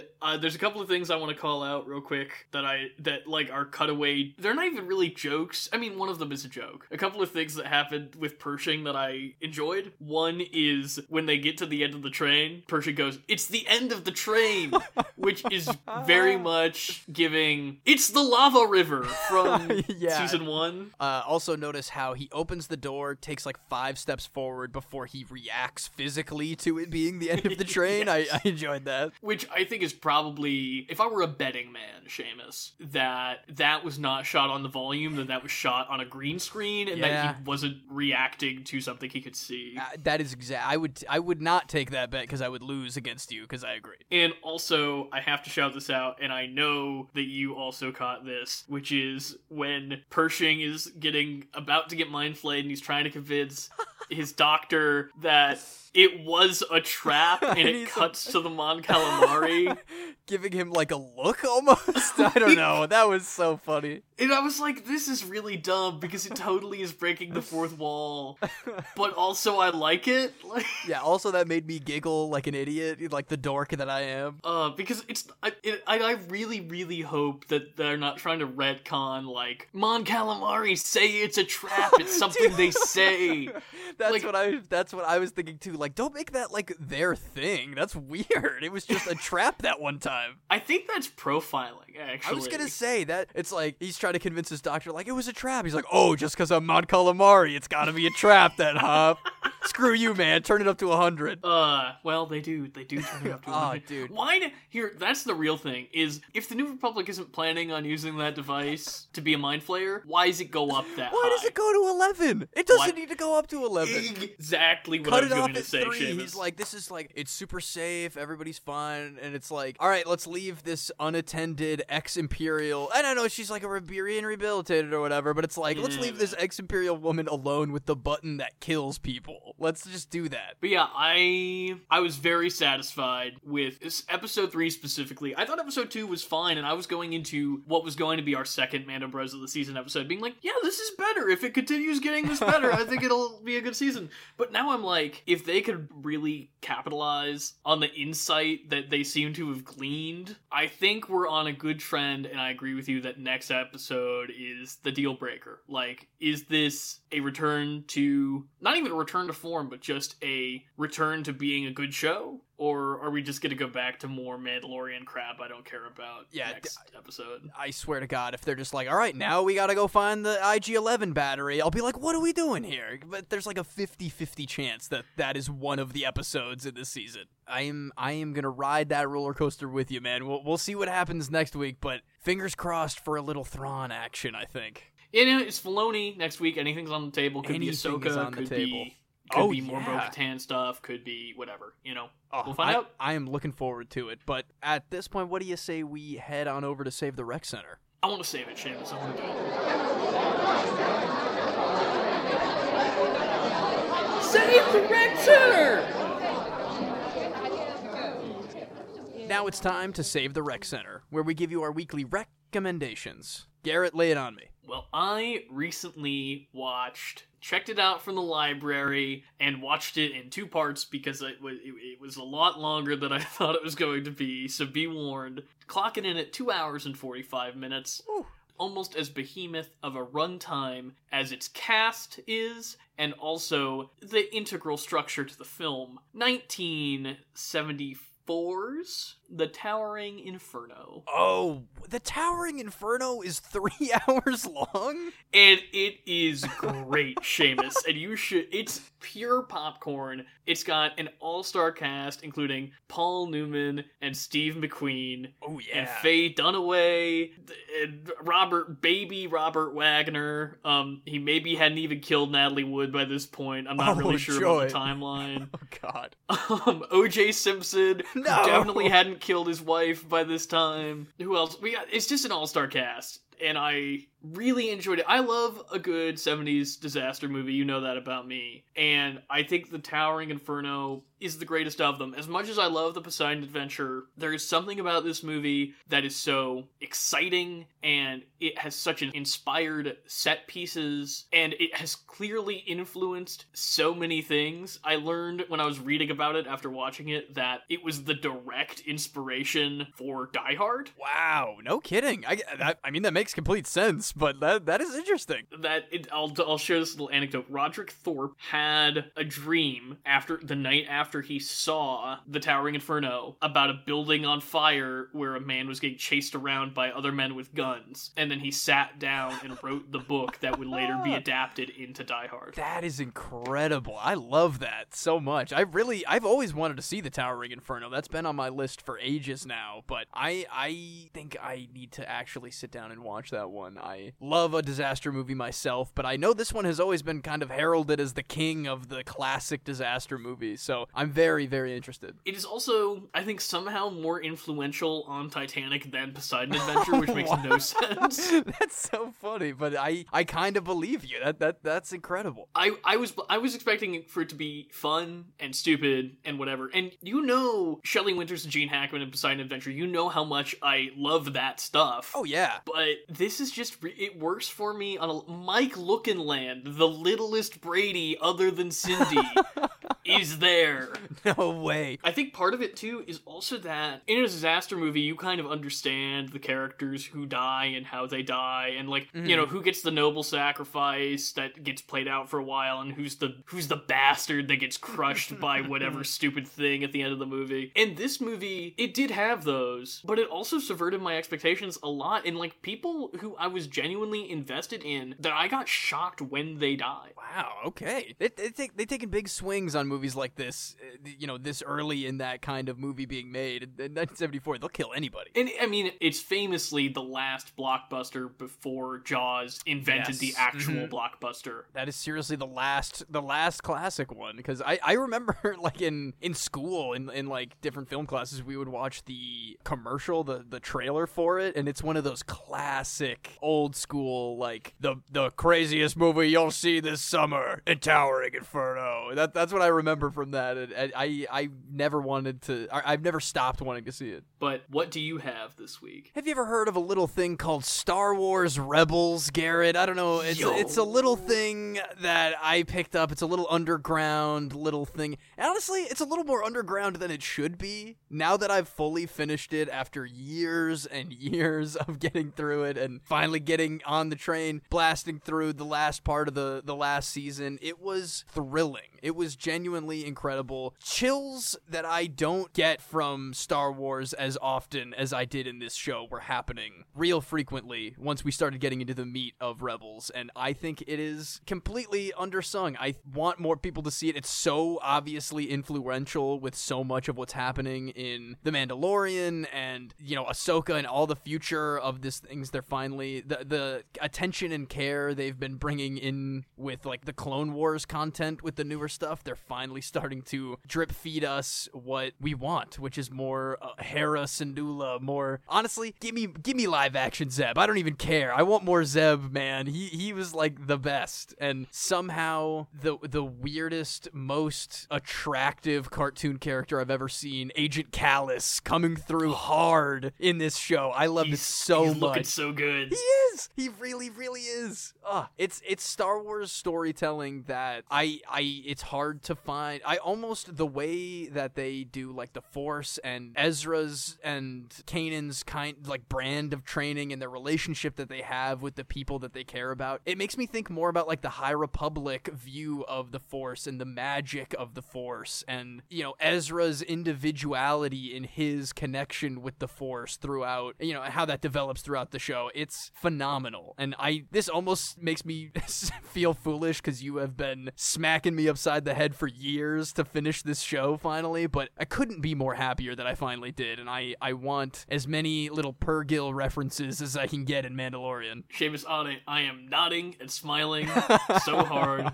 It's magical. It's truly incredible, and it kind of blows my mind that it's only 4 seasons, but it's kind of a perfect little 4-season package once they wrap it up towards the end. I need some Rebel stuff in Jedi Survivor or I will lose my mind. I think we need something. Well, to me, I don't think it's objectively the best Star Wars thing, but I think Rebels is probably, as I've said to you before, my favorite Star Wars thing, because, like you said, it gets to the heart of what Star Wars is more than anything, frankly, since Empire Strikes Back has. And I'm not gonna lie and say that there's not a lot of runaround in this show in the early stuff, and, you know, that first season, I mean, you have to watch it because you're getting to know those characters, course. But yeah, it's a kid's show, that first season. And for my love of kids shows, that Star Wars kids shows that turn out to be incredible content, I'm not gonna fault it for that even. All around, as the whole package, it makes you feel something. Absolutely. I completely agree. I'm so glad,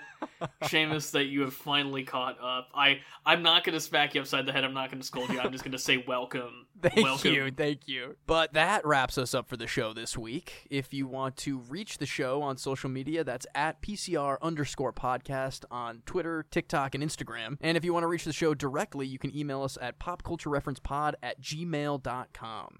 Next week, we're going to be talking about the first 3 John Wick films, all starring Lance Reddick. So that's pretty fitting for what we were talking about up top this episode.